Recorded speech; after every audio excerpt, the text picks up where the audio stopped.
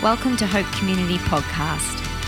It's great to have you join us today listening online. We pray you'll be impacted by our message this week. Enjoy. Hey, I'm going to pray and then we'll get into God's word together. Let's pray together. Father, we thank you this morning. It's been so powerful, actually, just in that worship, Lord. I don't know what it is, but I've always said this, God, there's a hunger here, a hunger for you, and that's good, and it's important, and you value that, and that's what you want for our lives, a hunger and thirsting after you. And Lord, I was just reminded in that worship, just how good you are and how incredible you are. And Father, we just thank you for your goodness, your love and your mercy. And I thank you, Lord, that you're such a gracious God that longs to be engulfed in our lives. You're a relational God. And I'm really convinced as well, Father, that your word is powerful. Time and time again, it speaks to our lives and it's incredibly relevant. And I really just pray, Lord, that this morning would be no different, that you'd open our hearts up for what you want to say to us. There's things that you want to say to us this morning, and I pray that as you speak, we'd be bold and courageous enough to be obedient to it, so that we'd leave here as a changed person. We'd leave here with a heart and a desire to say, yes, Lord, I'll do what you've asked me to do. That's what's key, and that's what will bear fruit in our lives. So, Father, please speak to us this morning, and we're open to what you want to say to us. So we commit these things to you in Jesus' mighty name. Amen. I want to read to you actually this passage that I'm going to preach from this morning. I want to read it to you up front. It's such a powerful passage, and it's from James 4. It may come up on the screen. But it says this in James 4, starting in verse 13, going through to verse 17. It says this, so powerful. It's a great book, the book of James. He says, now listen you who say, right? Now listen you who say, today or tomorrow we will go to this or that city, spend a year there, carry on business and make money. He says, why? You do not even know what will happen tomorrow. What is your life? So powerful, these words. What is your life? He says, you're a mist that appears for a little while and then vanishes. Instead, he says, you ought to say, if it's the Lord's will, we will live and do this or that. As it is, you boast in your arrogant schemes, and all such boasting is evil. If anyone then knows the good they ought to do and doesn't do it, it is a sin for them. Now, this is strong. This is powerful words, but this is what I love about James. He does not muck around. He just says it as it is. And it's such a challenge, hopefully to you, it's certainly a challenge to me, as he writes some powerful words to us this morning. Such a challenge, but such an encouragement as well if we're willing to walk in it. Now, many years ago, some of you are aware of my journey and my story to faith. I'm not going to necessarily focus on that part of it. And I think I shared last time I was preaching here a bit of my own journey coming to faith. But I want to share a little bit of my journey coming into ministry, actually, sort of full-time, professional ministry or whatever that looks like. But working full-time for a church. And how that sort of evolved was I came to faith, and some of you are aware of that story, but I had a radical transformation. And I just knew as soon as I came to faith, God had saved me. You know what I mean? That's the best way I can describe it. God had saved me. And I just felt I remember just going, God, you're so good. I want to tell people about you for the rest of my life. That's what I'm going to do. And I didn't necessarily intend I'm going to work full time as a pastor in a church. I just said, I want to tell people about you for the rest of my life. You're that amazing. And so I was doing carpentry at the time. Just started my apprenticeship in carpentry, came to faith. I was about 18 and a half. And I was doing carpentry and I had all these plans. I actually really enjoyed building and I loved that. And I had all these plans. So I wanted to do my apprenticeship. I wanted to then go on to do my builder's license, which I started about as a fourth year apprentice. I was doing TAFE at night, doing my builder's license to get my low-rise certificate.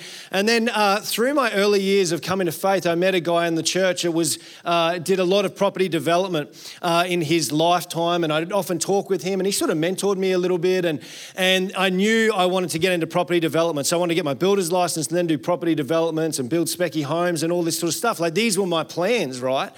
And so I had all this lined up, all this planned. I'm actually quite I'm a goal setter. And so I was like, yep, this is what I'm going to do. And so as it went on, I think I'd finished my apprenticeship, I got my builder's license. But at the same time as this was going on, I was very involved in the church because God had saved me. I said, well, the least I can do is give my life back to you. Like, that's the very least I could do. You were massacred on a cross for me. So the least I could do is give you my life, right? Like, that's the very least we could do. And so I said, well, God, I want to serve your house as well. And so I was involved in the local church and things like that, putting out chairs every week, whatever was needed. I loved helping out. And around that time, I had some opportunities to do announcements. Nathan, who's now senior pastor, was young adults pastor at the time, and he was running young adults. And I had some opportunities he said, do you want to do announcements at a young adult service on a Wednesday night? And there's probably like 20 or young ads that would gather on a Wednesday night. And I was petrified, you know what I mean? Because public speaking is terrifying. Like, it's really scary. And I was so scared, and I spent a whole week, working on these 4 announcements that I had to mention on Wednesday night. And I spent a week and I prayed, and I don't know if I fasted, but it was terrifying, It was so scary. And so anyway, I had an opportunity to do that. And then one day it came for an opportunity to preach on a Sunday night, and I was terrified, like so scared. I failed everything at school because I couldn't do an oral presentation in front of my class. So how was I going to preach? But it's a funny thing, isn't it? God takes the weaknesses of our lives and uses them for his glory. And it's amazing because you can never take credit then. People go, wow, what a great sermon. I say, it's literally the grace of God. It literally is. He turns our mess and turns them into trophies of his glory. It's just amazing. He's such a great God. And so I had this opportunity to preach, and I just thought, oh my goodness, and I preached that night, and something really significant happened. Sorry, I get actually a bit emotional, but I caught a response that night, and 15 people came to faith. Just, people that even today are still walking strong. Their lives were transformed. One man had planned on committing suicide, but he came that night and he found new life in Christ. Just a remarkable story. Actually, he's on Hope Stories podcast. Just an amazing story. And I just thought, wow, like God's amazing. I went back to carpentry that week. But on the Tuesday, Nathan texted me and said, hey, if you got time this afternoon, I'd love you to drop into the office. Me and Pete was senior pastor at the time. We'd love to catch up with you. And I was so scared. I thought, what did I say? Like, I'm in so much trouble. They're going to drag me over the coals. I'm in so much trouble.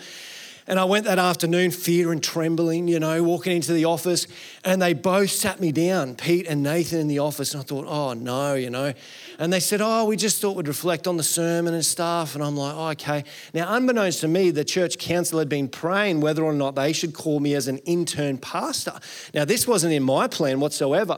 And they said, look, it was a great sermon. God really moved, and we feel like it's a real confirmation because unbeknownst to you, we've been praying for God to give us a sign, for you to come on board as an intern pastor. And we really feel like Sunday night was a significant sign for us, these people coming to faith. And, Pete's funny. He's got this great story. He talks about how God humbled him through that because he said that night he had this feeling like, whoa, I've been a senior pastor here for 20 years and 15 people have never come to faith when I've preached, And so he says it was a humbling moment, But they said, so we really feel you should come on board as an intern pastor.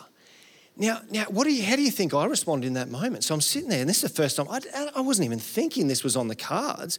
Now, I knew I wanted to tell people about God for the rest of my life, but pastoring wasn't in the spectrum of things. And so I just sat there and I just said, no, no way. Like flat out. Like they just said, we want you to come on board. I said, no, I don't want to be a pastor. Like, who would want to be a pastor? You know what I mean? And so I said, no. But I said this. It's a famous line. You got to be careful. Because I said this, but I'll pray about it.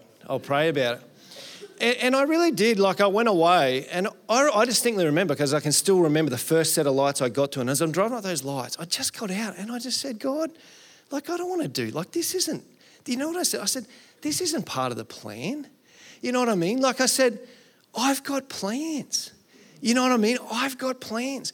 And I was very clear on what I was going to do.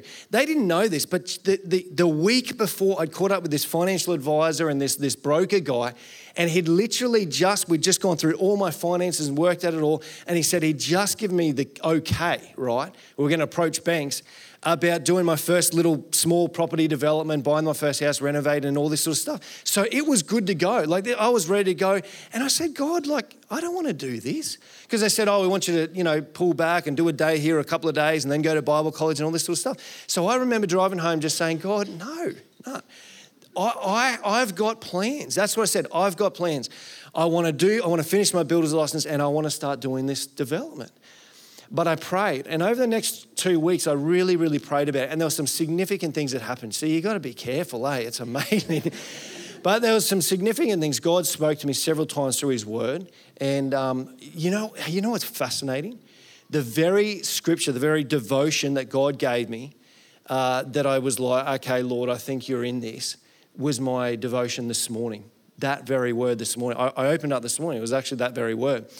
And he spoke to me. But there was another thing that he spoke to me one day, I remember, just in my spirit. I really felt like God, I didn't hear an audible voice, but I heard him say, because I wanted to develop land, like property and all this sort of stuff. And he said to me on another occasion, he said, David, do you want to develop land or do you want to develop my kingdom? And I was like, oh, gee, like, okay, like, what do you say to that, Oh, no, Lord, land. Now,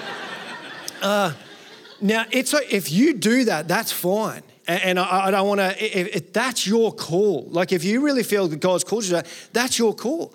But for me, I'm just saying for me, God said, I want you to pursue this other thing. I want you to go into full-time ministry and I want you to pursue that. And so I surrendered to that. Now, it was difficult for me. I really admit that because I loved working on the job site. I love working with rough tradies. I mean, the opportunities to share on the job site's amazing. Sharing with trades and stuff. And I'd invite them to church and they'd often say, mate, I'd rather eat my own spew than go to your church service, But I love that. That's just the society we live in today. And that's maybe not everyone, hopefully not. But I love being on the job site. But I surrendered that and I said, okay, God, I'm in. And I really struggle with that. But it's a funny thing, isn't it? And the rest is history. But I remember distinctly saying, I've got plans. I don't want to do that because I've got plans. And this is what James is saying here. He's saying, and you're the same, like, let's be honest, we've all done it. We've all done, I don't think there's anyone in this room that could possibly say, I've never thought to myself like, I'm going to do this or I'm going to do that. We've all done it. And what James is saying this. He says, now listen, you who say, today or tomorrow we'll go to this city or spend a year or there, carry on business and make money. He says, why? You do not even know what will happen tomorrow. You don't even know. But we live in this concept, we live our lives in this setting. I don't know about you, but I do it all the time where I think, tomorrow or next week or next month or next year or 5 years or 10 years. Someone asked me recently, sat down with me and they said, what's your 10-year vision?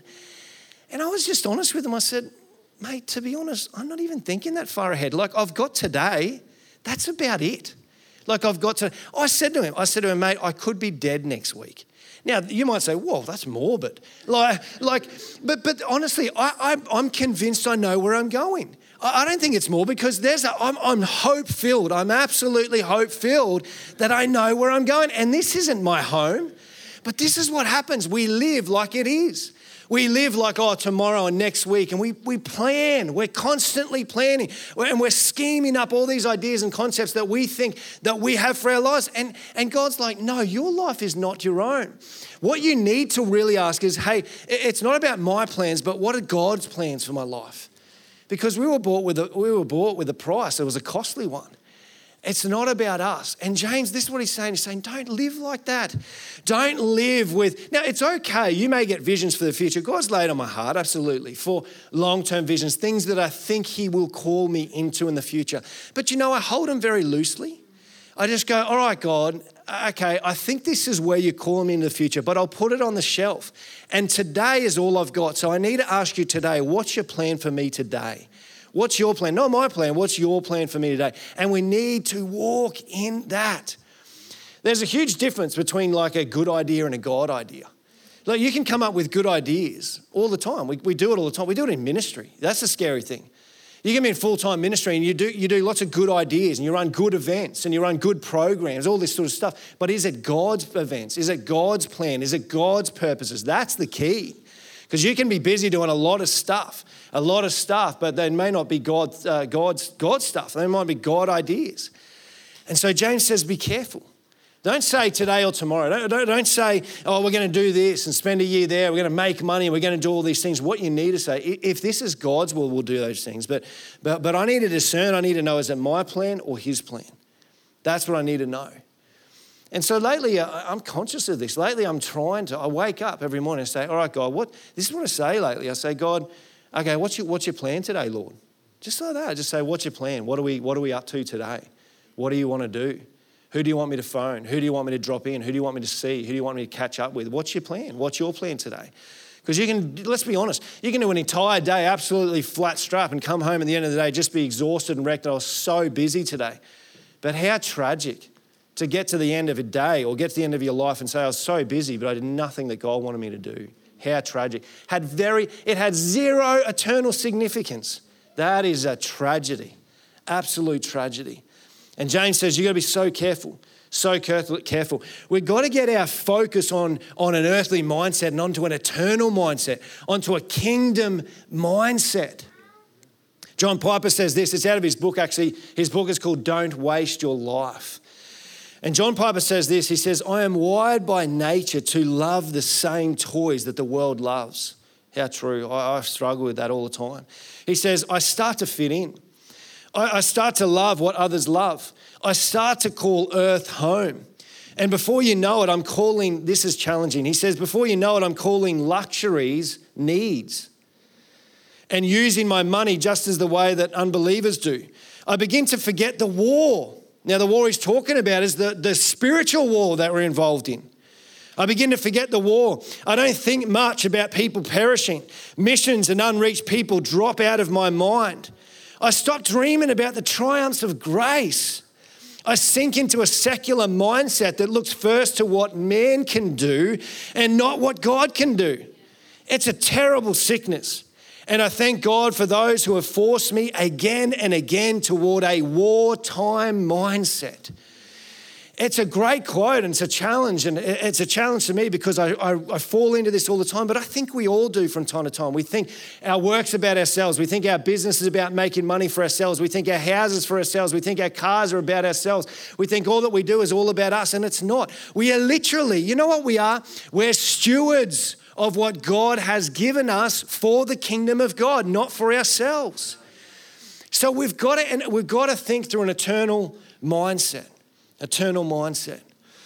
2 weeks ago, it had been raining. Funny that, still raining, but it had been raining a lot. And actually, by the way, tomorrow, I just checked the weather. Tomorrow says it's going to be sunny. So don't worry about the dry. You can hang the clothes out on the line. But it had been raining heaps 2 weeks ago. I think it was a Saturday morning. And there was this shiny thing in the sky. It was like this sun. It warms you and stuff. And I thought, wow, this is amazing. And so I said to my wife, we should take this opportunity. Maybe we'll take the kids. And because they'd been cooped up for a couple of weeks. And let's go out. And she goes, yeah, we'll go down to Sandgate. And we'll just walk along the waterfront there down at Sandgate. And I thought, that'd be awesome. Let's do that. She goes, we'll take the scooters and the bikes and stuff and we'll go down. So we're like, yeah, we'll quickly do that. Now I've got a 6-year-old, a 3-year-old and a 1-year-old. And, just quickly, 5 minutes, we'll just throw everything in the back of the car and go down. So an hour later, we finally get in the car, the kids in the car, and we go down to Sandgate. And, it's amazing down there because there's, fish and chip shops and cafes and it's such a great atmosphere down there and the sun was shining, everybody was out and there's great playgrounds and not only that, but people are walking and exercising. It's just such a great atmosphere down there. And so we're there in the playground with the kids and they got their scooters and stuff and we're just having a good time and I'm just looking around and we got our coffees and stuff, and I had this thought, as I'm looking around, I had this thought, I could live here, I could live here. Like we should live here because it's just such a great environment. And then I mentioned to my wife, wouldn't it be great to live here? All of a sudden I'm just thinking, and what I've probably hadn't thought about it for, ages before, hadn't thought about it at all. But all of a sudden we're there and I'm just thinking, all of a sudden we need to live at Sandgate or we need to live at Brighton. And so I said to my wife, imagine if we lived here, and not that we're asking for much, God, we'll just pray about it. God, we don't even need ocean view. He's like, even if maybe ocean glimpses would be nice. But even just walking distance to the waterfront would be great. And then we started to talk about, wouldn't it be great, like the lifestyle, and, the kids could come home from school and we could just walk down to the waterfront and we could take them for a scoot or ride along the waterfront. That'd be great. Imagine the lifestyle. It'd just be amazing. Now, if you live there, well, good on you. I know that's, it's amazing. But we started to, and all of a sudden we just thought, no, that's what we need to do. We need to live at Sandgate. If you're selling, come and see me afterwards. But it's fascinating how we spiritualize things. And all of a sudden I just thought, and it's important and it's good and it'd be great for us as a family and all this sort of stuff. And I started to think, I could start a ministry here, like a running ministry. Like I hate running, the only running I do is to the fridge basically. And like I hate running, but we spiritualize it. I could start a ministry, a running ministry at Sandgate and whatever, God, like it'd be for you, God, and, but I just thought all of a sudden I'm scheming up these ideas and concepts. We need to live at Sandgate, or we need to live at Brighton and all this sort of stuff. And James is saying, what are you doing? Like, listen, you say today or tomorrow we'll go to this city or spend a year there, carry on business, make money. You don't even know what will happen tomorrow. Like what we need to discern, is this God's plan for us to live there? Or is it just my plan because we're here now and it's awesome and all that sort of stuff, Like that's what we need to know. That's what we need to, and we need to walk in that. And it's funny, isn't it? Because God's plan for your life is the best life. Like that's the funny thing. We think we push against God all the time because we want to be in control and we want to do what we want to do. I don't know about you, but I'm selfish. Like I'm selfish at the core. I know deep within my heart. And getting married and certainly having kids, you go, wow, I'm really selfish. Like I just want to do what I want to do all the time. And I wrestle constantly, battle with that. And so we do that with God as well. We go, no, God, I want to do this. Like, I'm going to do this. And it's funny because we think, God, I know what's better, but he loves you so much. He's got the best life for you. And it's really tragic, actually, because he's like, are you kidding me? I'm your heavenly Father, and I'm a good father at that. And I don't call you to surrender things or to do things because I've, got a terrible plan for your life. It's because I've got a good plan for your life.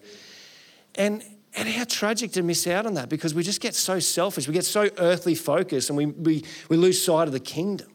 We need a kingdom focus. We need to get our heads off ourselves and onto the world around us and onto people around us and onto the kingdom of God. Now, like I said, it's so easy to be like, okay, get so fixated on your vision for what you want to do rather than God's vision. Like I said, coming into ministry, I had plans. Now, you've done this. You've done it in your business. You've done it in your workplace. You've done it in your home life. You've done it where you live. You've done it in how you're going to make money. You've done this. You've done this. You said, this is what I'm going to do. But what we need to do is say, okay, God, what is your plan? What is your plan for my life? I need to walk in that. And James says it's funny because you don't even know what's going to happen tomorrow. So some of you may have 5-year visions. Now, like I said, it's not bad to have that. Maybe God's birthed a vision, a God vision on your heart. And yes, you look forward to those things, but really, he says, you don't even know what's going to happen tomorrow. Have you ever been in situations where maybe you've been anxious or fearful or worried, concerned about something coming up, and you get so fixated on it and so caught up on it? Like, I hadn't heard this before, but it's becoming more prominent in our culture. And a friend recently told me that she gets anxious about getting anxious. And this is huge in our culture today, that anxiety and depression is running rampant. But she said, I even get anxious about the thought of getting anxious about something, like in the future. It just runs rampant. But have you ever been in situations where you're fearful or anxious about something, and then, a week comes by, 2 weeks, and then it doesn't even unfold anyway? And sometimes we live like this. We're fearful of something that might happen, but it doesn't happen. And this is what James is saying. And Jesus says the same thing. He says, don't worry about tomorrow. Tomorrow will worry about itself. So what we need to do is try to live. And I know it's difficult, but try to live in today. Just go, God, all I've got today. So what's your plan today? What do you want to do today? I'm in God. I'm in God. What's your plan? Actually, and I didn't do it, so this is a downfall. Don't do this. But I was just reminded, I rang Tamara on Thursday. Thursday it was. And I was driving to work because I'm trying to do this every morning. And it was a really busy week. And the night before now, I'm conscious about saying, all right, God, what's tomorrow? And I just jot down, okay, I got to do this. And I just put it so that my day is somewhat fruitful. But I still got to be careful about, is this what you want to do? And as I was driving to work on Thursday morning, I said, okay, God, what's the plan today? What are we doing today? Let's go. What are we doing? And I felt like he said to me, I just want to spend some time with you. And I thought, because the natural reaction is, I want to be really busy. I want to be productive. I want to do stuff for you, God, And he said to me that morning, he said, I just want to spend some time with you. And I thought, okay, that was different. I thought I was going to be all in, going hard for the day. And I was like, okay, I can do that. I'll just go to church. I'll read your word. I'll just spend some time in prayer. And as I got to the church, your chapel came to my mind. I think you have chapel on Thursday mornings. And that came to my mind, and I remember talking to Tamara a while ago, and I thought, I should go. I should just drive up to Narangba, go to the chapel. But it was just after 10 o'clock, and I quickly looked on the website, and it said till 10:30. And so God just prompted me to do that, and I just thought, by the time I drive up there from Bridgeman Downs, a dead set be nearly finished. But then I felt God say, no, just go anyway. Just go anyway. But I was like, no, it doesn't make sense, Lord. It doesn't make sense. Because it says here it finishes at 10:30. Anyway, so then I thought, maybe I'll just ring tomorrow. So I rang her, didn't get through, obviously, because she's running the chapel, right? And so I didn't get through. So I just thought, is that me just saying that? I think it must just be me. It says here it finishes 10:30, so I won't do it. And I didn't do it. And then I spent that morning just involved in just doing stuff. Then Tamara rang me back around midday, 12 o'clock or something like that. And she goes, Twiggy, I'm so sorry, I missed your call. I was running chapel. I said, yeah, I know. And I said, funny, I felt prompted to come. She goes, you're kidding. We only just finished. And this was at 12. And I was like, no. What did God want to say to me? Or what did he want to do, And I missed it. I missed it because, I don't know, I just did what I thought was best, or I did what I wanted to do. I should have listened, you know what I mean? I should have listened. Now, hopefully it wasn't too big a deal, and maybe I'll come to the next one. Well, if it's God's will, we'll see. But that's the thing. That's what we got to do. We got to just say, God, what's your plan? What are you up to? What do you want to do today? And then walk in it. We've got to walk in it. Because you know what? God wants to bear so much fruit through your life. He's got such an amazing plan. Our vision's small. God's vision's big. And he wants to unfold the bigness, the big plan for your life, not the small plan, not what you can come up with. We're very ordinary people, let's be honest. I know how ordinary I am. I'm very ordinary. I've got a small vision, small life, but God's got a big plan. He's got a big vision for my life. And I want to know what his plan is for my life, not my plan, not what I've got in store. And the same for you. Why don't you step in? Why don't you step into God and say, all right, God, what's your plan? Because he's got such an extraordinary plan for you. And you'll never be fulfilled in your own plan. You'll always wind up being dissatisfied, radically dissatisfied. It's actually, It's actually you've come this morning and you're looking at your life and there's a dissatisfaction deep within your soul, isn't there? And you just think, I feel like my life is mundane and I feel like I'm going through the motions. And God says to you this morning, he says, step into what I have because you'll never be dissatisfied in my will. You'll never be dissatisfied in the plan that I have for you. And some of you have come and you thought, I hate work, I'm unhappy in my marriage and my family life. And if you look at it, to be honest, it's all your planning. And God says, I've got a far better plan. I can heal your marriage, I can restore your family, I can bring your kids back to you. I can restore those relationships that have unfolded. There's unforgiveness in your heart, I can heal that. I can deal with all these things. And if you obey me and if you walk in the plan that I have for your life, you will be fulfilled at the deepest part of your soul. That's what you need and that's what you want. That's the deepest desire of your heart, but only he can do it. And it is not going to happen out of your own plan. It's just not going to happen. It's not going to happen. So James says this, why? You don't even know what will happen tomorrow. You don't even know. The amount of times I've thought to myself, I've schemed ideas and thoughts and plans. I've thought, I'm going to do this, I'm going to do this. And God's up there going, what are you talking about? What are you talking about? How often have we done that? He says this, what is your life? You're a mist that appears for a little while and then vanishes. You're a mist that appears for a little while and then vanishes. Again, this is so prominent in my heart, but I'm often praying, God, help me to number my days.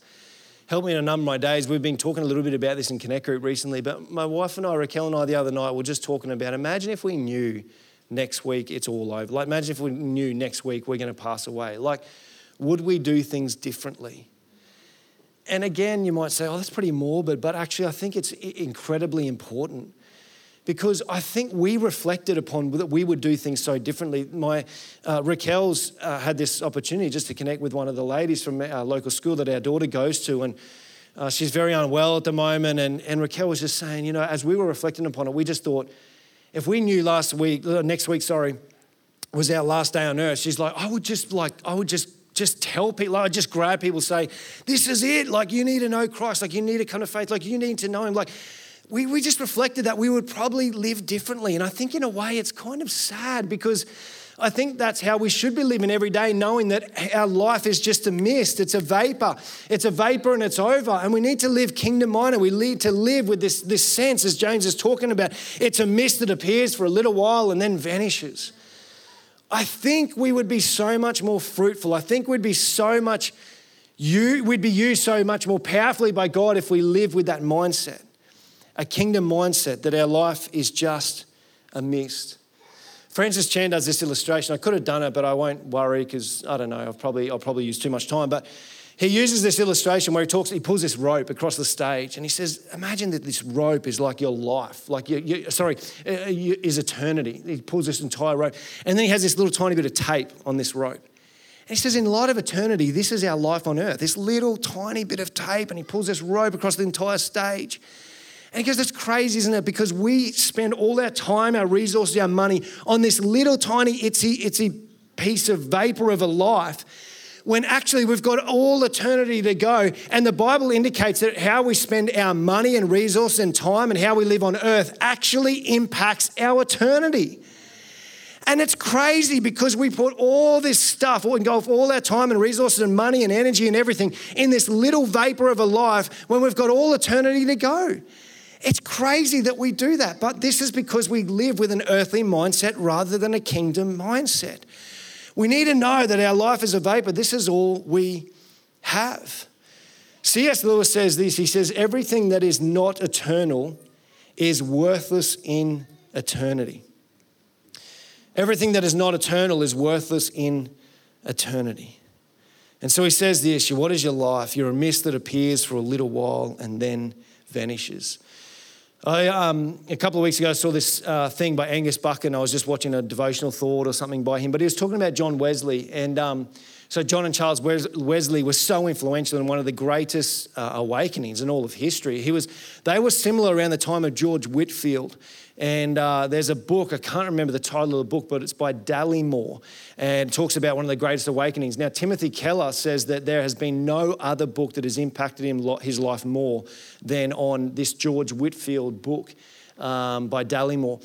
And I think I got it on audio book or whatever, but it's a fascinating listening to the awakening that took place with Whitefield and then the Wesleys. They were a part of it as well. But Angus was just sharing, and I was really struck by it because I don't necessarily think through this lens, but he was talking about John Wesley. He wrote all these songs, he wrote all these books, and he'd sold all these books and things like that and accumulated money through these things, but he always gave it away.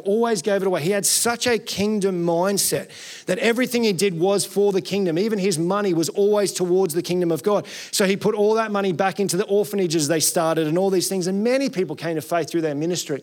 But he lived with a mindset of, this isn't mine, I'm simply a steward of it, always giving it away. And it's believed that when he passed away, when he died, he literally had nothing to his name except just a small, tiny bit of money, very small bit of money, loose change basically, that he gave towards, he said, I just want to leave this for the pallbearers that take my coffin out. That's it. And he had nothing else. Everything he gave, he went out leaving everything for the kingdom of God.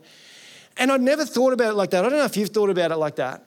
But I always thought, because I was raised in a home that, you've got to be financially secure.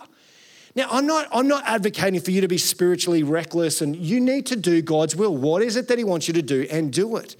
But he had this mindset of like, everything I have, I'm putting back into the kingdom of God. Now, I'm convinced when he stands before God and God says, what did you do with my resources that I gave you, the money that I gave you, the time that I gave you? He's going to stand before God and say, I gave it all back into your kingdom, God. And God said, absolutely, well done, good and faithful servant.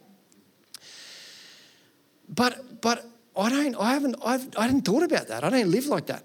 I live constantly with this sense of like, I've got to accumulate more. Like, I've got to have more wealth.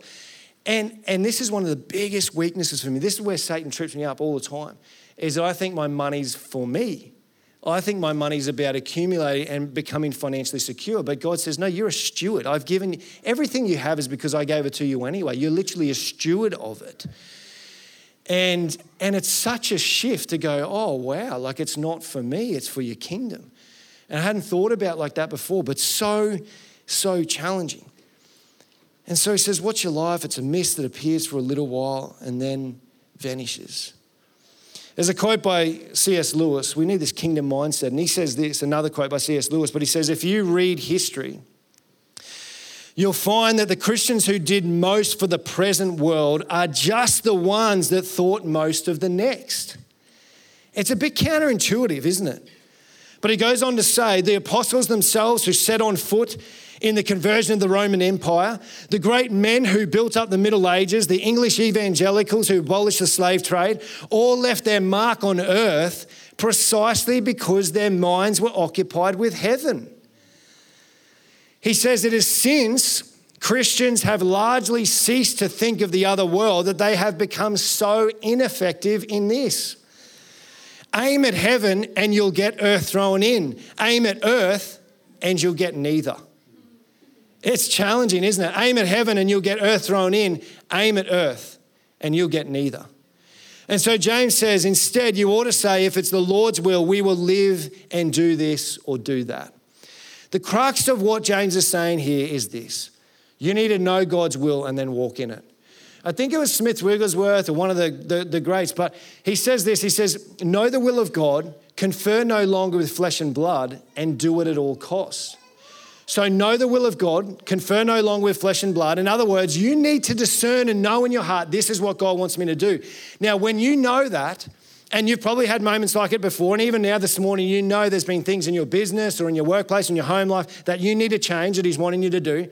When you know what he wants you to do, don't confer any longer with flesh and blood, because you know from the creator of the universe what he wants to do. You don't need to speak to anyone else anymore. I know I've done this. Sometimes I speak to other people when I want to get out of something. So what I do is I know God's will, but I don't want to do it. So I just go, hey, what do you think about this and that? And then what happens is, and these are godly people, but they just say, oh, well, you know, maybe you should be wise about it and all this sort of stuff. And I go, brilliant, that's my out. But you know what I mean? When you know God's will, you just got to walk in. It says, confer no longer with flesh and blood. Don't speak to anyone else anymore. You just need to do it. And I often talk about this, even slow obedience is still disobedience. If you're a parent here and you've asked your children to do something, and when you get to the 10th time, you're frustrated, not happy when they eventually do it, you know, half an hour later. And God says when he wants you to do something, he says, just do it. He wants you to do it then and there. And so we need to know his will and walk in it. Instead, he says, you ought to say, if it's the Lord's will, we'll live and do this or do that. We need to wake up every morning and say, all right, God, what's the plan? What's the plan for today? See, some of you go to business, you go to work, and you dislike your job, you dislike what you do, and you just think, this is my life, this is what it is.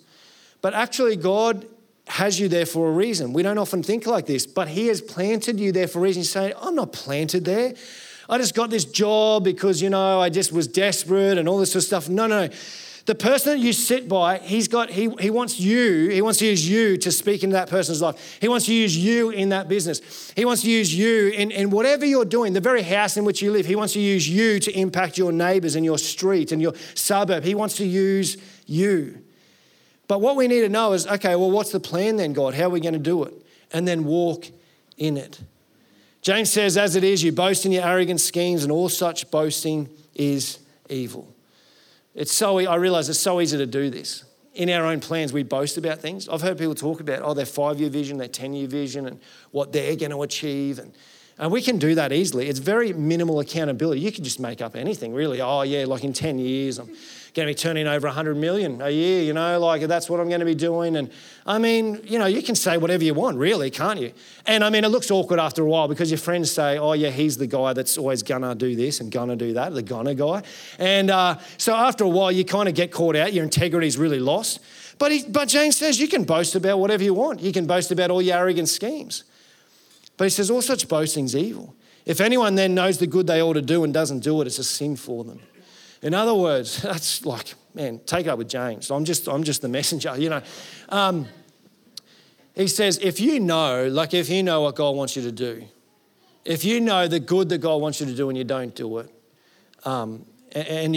it, he says all such boasting, it's a sin for them. Really strong language, but such a challenge. So what has God called you to do? God's laid something on your heart. It's in your business. I don't know, like maybe for you, you're involved in maybe you're a mechanic or car salesperson or something involved in that space, and God laid something on your heart to do in that space, and you kind of put it off or haven't thought about it. Maybe you've thought in years gone by to start some sort of ministry. Maybe it's like dancing, or you're a dancer and you thought, how could God use this of all things? But God has a plan and a purpose in that. And maybe you've put it off and you haven't jumped into it, but God says, I want you to do that. Maybe for you, it's even in ministry. See, this is the scary thing. It can be in ministry. You can be so busy doing stuff for God, but not actually walking in his will. That's a scary thought. Just doing stuff for him. And you know what? No, I'm gonna read this actually. I got this word yesterday, this scripture yesterday I felt prompted to share. This is in John 17:4, but it just relates so much to James. And this is Jesus speaking here, right? John 17:4 says, I have glorified you on earth. This is Jesus speaking, talking about his heavenly Father. He says, I've glorified you on earth by accomplishing the work that you gave me to do. You hear that? Jesus says, I've glorified you on earth. Now, how did he glorify his heavenly Father? How did Jesus? Now, he's the one we look to. He's the one that we are following. He says, I've glorified my heavenly Father on earth. By how? How did he do it? By accomplishing the work that God gave me to do, that you gave me to do. That's how he glorified his heavenly Father. He didn't go about doing just good things for his heavenly Father, thinking, oh, look what I did for you, God. And gets before his heavenly Father in heaven and it's just like, oh yeah, I kind of did all these good things. That wasn't what he did. He glorified his heavenly Father by doing what God, his heavenly Father, told him to do. Don't go about just doing good things, as James talks about here. Don't go about just being like, I'll do this for you, Father. I'll do this for you, Father. Imagine that. This is my fear, right? My fear is that I would get to the end of my life and that God would look and say, okay, what did you do? Like, what did you do? What did you do with the money I gave you, the resources, the time, the gifts I gave you, like your talents? Like I gave you those. What did you do with all those things? I said, God, like standing before God going, I did heaps of stuff. I did all this stuff. I ran these events and these programs and I did all this stuff. Imagine getting to the end of your life and going, I did all these things. And God says, yeah, I know you did those things, but I never even asked you to do that. Like I never asked you to do those things. That would be incredibly, incredibly sad. Now here's the thing, don't do it. Let's not get to the end of our lives and God say, what'd you do? And then you say, well, I did heaps of things. And he goes, yeah, I know, but it was nothing that I asked you to do. It was nothing I asked you to do. Now, for some of you to say, you know, you're unwell. A lady came up to me a couple of weeks ago and she said, you know, I appreciate your sermon so much because I preached this a couple of weeks ago in our church. But she said, I'm really sick at the moment and I feel like I can't do anything. You know, I feel like all I can do is pray. And I said, are you kidding me? Are you kidding me? The spiritual, when we go to heaven one day and God lays it all out, the spiritual victories that we have seen on earth is probably going to be because of prayer. Like it's not because we jumped in and tried to do it in our own strength. It's because the power of prayer. It's not a part of the ministry. It's the main ministry. Prayer is where it's at. Every great movement of God can be traced to a kneeling figure.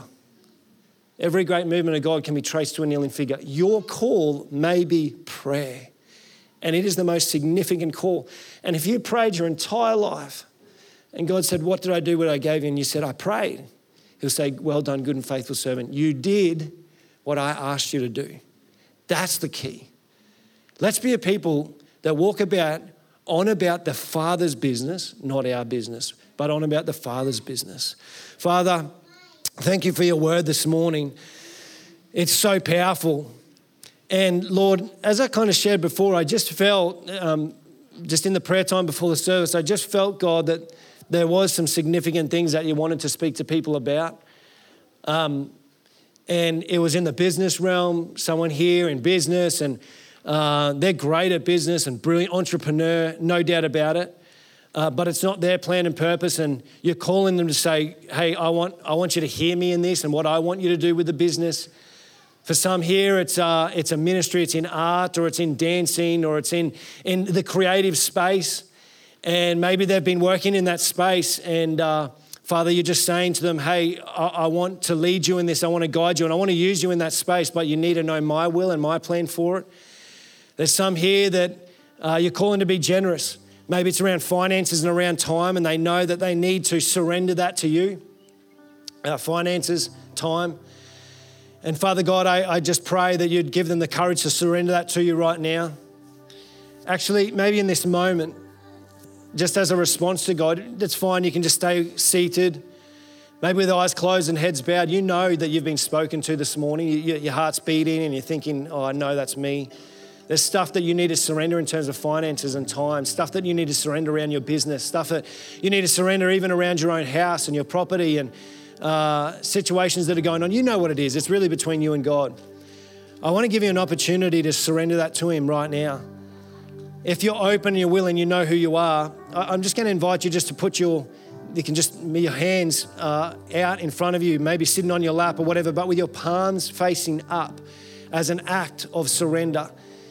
No one else needs to see or anything like that, but in this moment of prayer, just go, okay, God, I want you to visualize those things in your mind that you know that God's calling you to surrender, and I want you to just place them in your palms and say, here you go, God, I surrender it. I want you to visualize kneeling before the cross and just laying them at the cross and saying, God, forgive me. And actually, I want you to speak to him in this moment. So just in your head and in your heart, just ask for forgiveness and say, God, I'm sorry. I need to resurrender this to you. You can do that now. I'm going to give you an opportunity.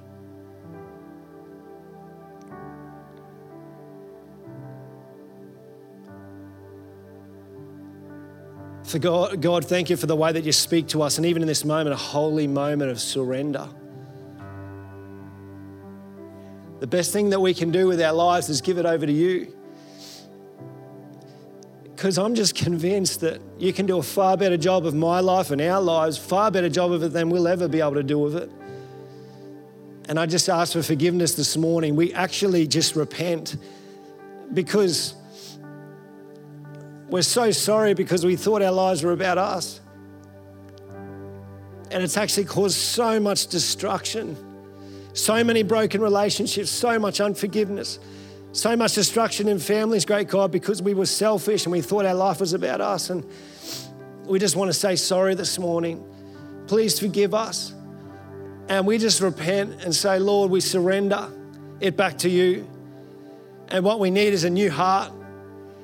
And we just pray, Holy Spirit, that you'd fill us afresh in this very moment as we lay these things before the cross, that you'd just give us a new heart, not a heart of stone, but a heart of flesh, and a heart and a desire to say, God, we're sorry. And what you want to do in us is so much better than what we want to do in our own lives, great God. And we look forward to the plan and the purposes that you have for us, not that we have. And so, God, we just take this moment. And even as we sing these words, we just take this moment to continue to surrender, lay it before you, great God. Continue to speak to us, we pray, Father. Do a new work in our hearts and in our lives, great God. We worship you now. We worship you. In your precious name. Amen. Let's stand on our feet. We're going to sing this song. And you know what? I just felt prompted. Just jump up on your feet. We're going to sing this song. But I just felt prompted. Some of you, it doesn't matter what it is, but you may need prayer this morning. You know it's you. No one needs to know what it is. It could be about anything, but I just felt prompted. I don't know if you do this here, but I want you to just come forward and receive prayer. This is a really important moment. I just felt at the end there, that moment of surrender was very significant. And I want to just encourage you to just come down the front. There'll be a team here that we'd love to pray for you. We really would. It's really important you do this. So you just come forward and receive prayer this morning in this song. Let's worship.